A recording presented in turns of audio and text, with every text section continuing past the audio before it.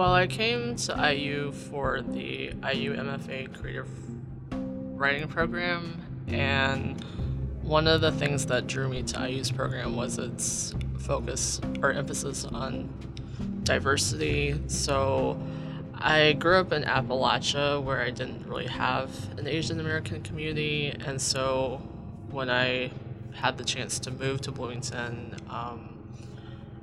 I wanted to, I guess, have more of a Asian American community, and I figured the Asian Culture Center was the best way to start.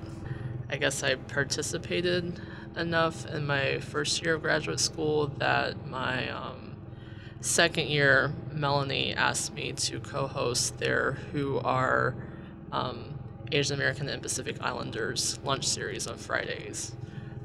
So that was, I guess, my primary involvement with the Asian Culture Center, aside from attending the events. I am very proud to say that the programs at the ACC have grown a lot since even I've been here.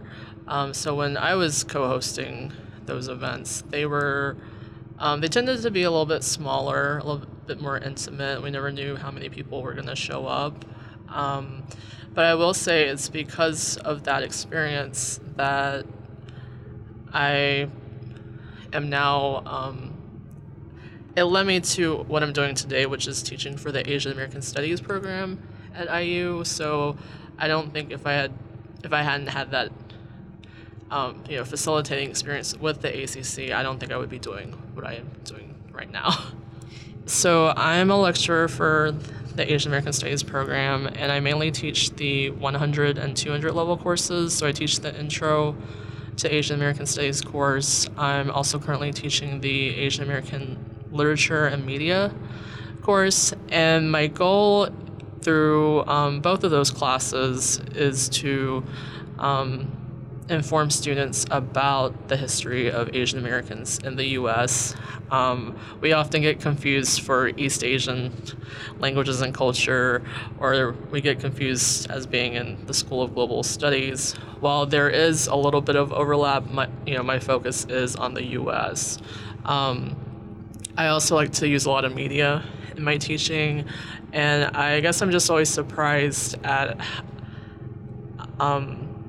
how students are just unaware that there are Asian Americans in the media, and I take a multi-genre approach. So I guess in my literature and media class, we started with the comedy special, then we read a single collection of poems. We are now reading novels. We also watched Shanghai Express from the 1930s, which starred Anna May Wong, the first prominent Chinese American actor or actress. And we also watched episodes of Nikita starring Maggie Q, which is a more contemporary series. I know I've said rewarding a lot, but it is very rewarding, and it's also just fun for me to be able to geek out on things that I personally love, on authors I personally love to read. The collection of poetry that we read was Oceanic by Amy Nezuko-Mutatul, who also happened to visit IU this semester. So it was really great for us to read and discuss her work, and then for my students to be able to meet the author and to hear the poems in her own voice. And like I said, I just have sometimes I can't believe that I get paid to teach about shows and films and books that I love. Not many people have that luxury.